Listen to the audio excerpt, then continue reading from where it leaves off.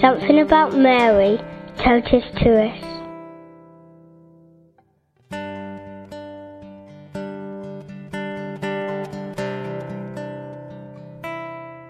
Sister Agatha, you were a convert to Catholicism, and the Holy Spirit and Mary played a part in your journey. Would you like to tell us how you felt about the Mother of God when you first encountered her? When I first encountered Mary in the Catholic Church, there was an irresistible drawing into her presence, if you like, and a desire to know her, because I saw how much Catholics venerated her, prayed to her. But it was something much deeper than that. It was a yearning to know a mother, but the Mother of God. I was particularly attracted to the pictures of Mary holding her dead son on Calvary. And I found that I could unite my own suffering journey to her heart. Her example inspired me, and I prayed to her a great deal to know a redeemed motherhood, that I could come to grow and understand what true motherhood was. Mary has always been for me in my Christian and more specifically religious life the icon of what I know and desire with all my heart to become: another Mary, a woman full of the Spirit, a woman of prayer, a woman open to others, carrying all burdens and sufferings to the cross, and remaining under the cross when at any specific time on my journey that has been God's will. I cannot imagine my Christian journey without Mary, and with my whole heart and soul. I have invested so much trust and so much hope that at the end of my journey it will be through the prayers of Mary that I will attain heaven and union with my Lord.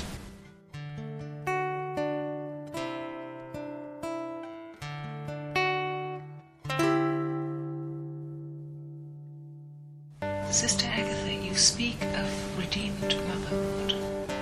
What do you think Mary has to say to those who have had a very battered relationship with their earthly mothers?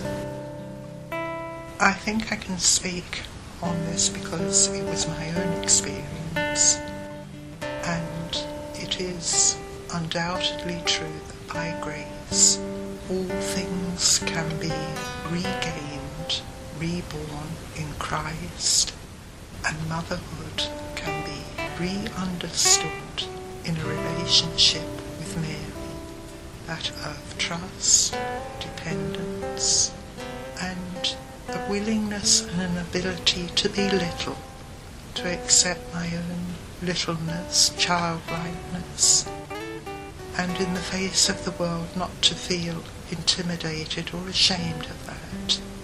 For I am her child, and I've always recognised that in littleness I am loved and accepted by God, not by the great things in this world, but the little things.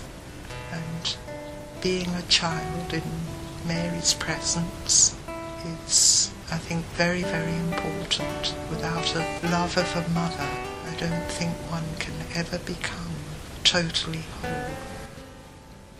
We need both images of parenthood, both fatherhood and motherhood.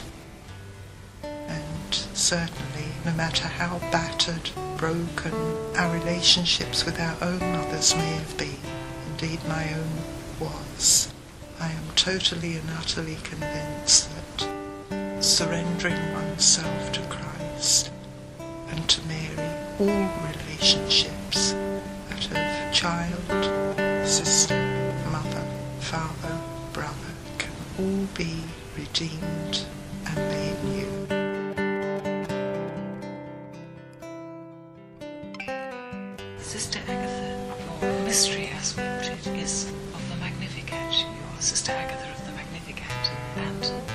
the encounter between Mary and her kinswoman Elizabeth has always meant a great deal to you. It's one of those places in the Gospels where the Spirit's presence is very manifest. Could you perhaps suggest how, together as women, the Holy Spirit leads us with Mary into a deeper relationship? I can't imagine the Christian journey, certainly not my own, without an awareness and a reliance on the Holy Spirit.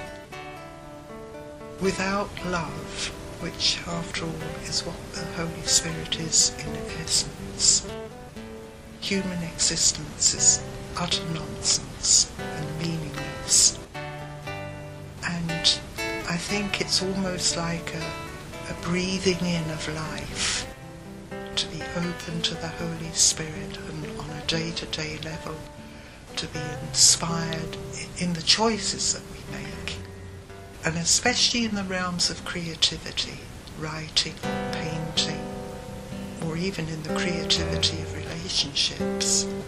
But it's impossible really to keep life totally in God without a living relationship with the Holy Spirit.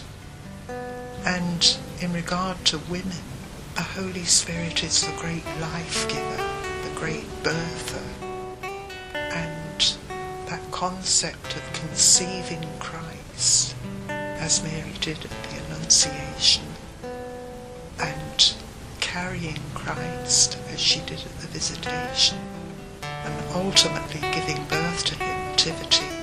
That is surely our whole life, not only as religious women, but as a woman fully alive, to carry that Christ life within and eventually give birth to Christ. And we may not see the results of our motherhood, but we often do, that through our love and our prayers and the suffering that love inevitably brings, that ultimately we see new birth and growth in those for whom we have offered our lives.